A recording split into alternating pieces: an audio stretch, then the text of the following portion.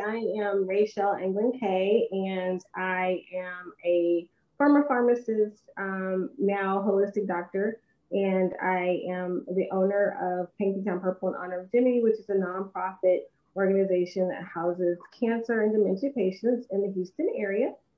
And, I'm just really passionate about helping people. I'm really passionate about helping those that can't help themselves. And I'm really passionate about seeing women get in the STEM field. And for those of us who aren't that great in the STEM field, but still have a passion for getting into this, I just encourage you. I wasn't the best student, but I'm here with 2 doctorate degrees. So I just want to encourage you to keep going and push through and know there's multiple ways to get to the same goal. So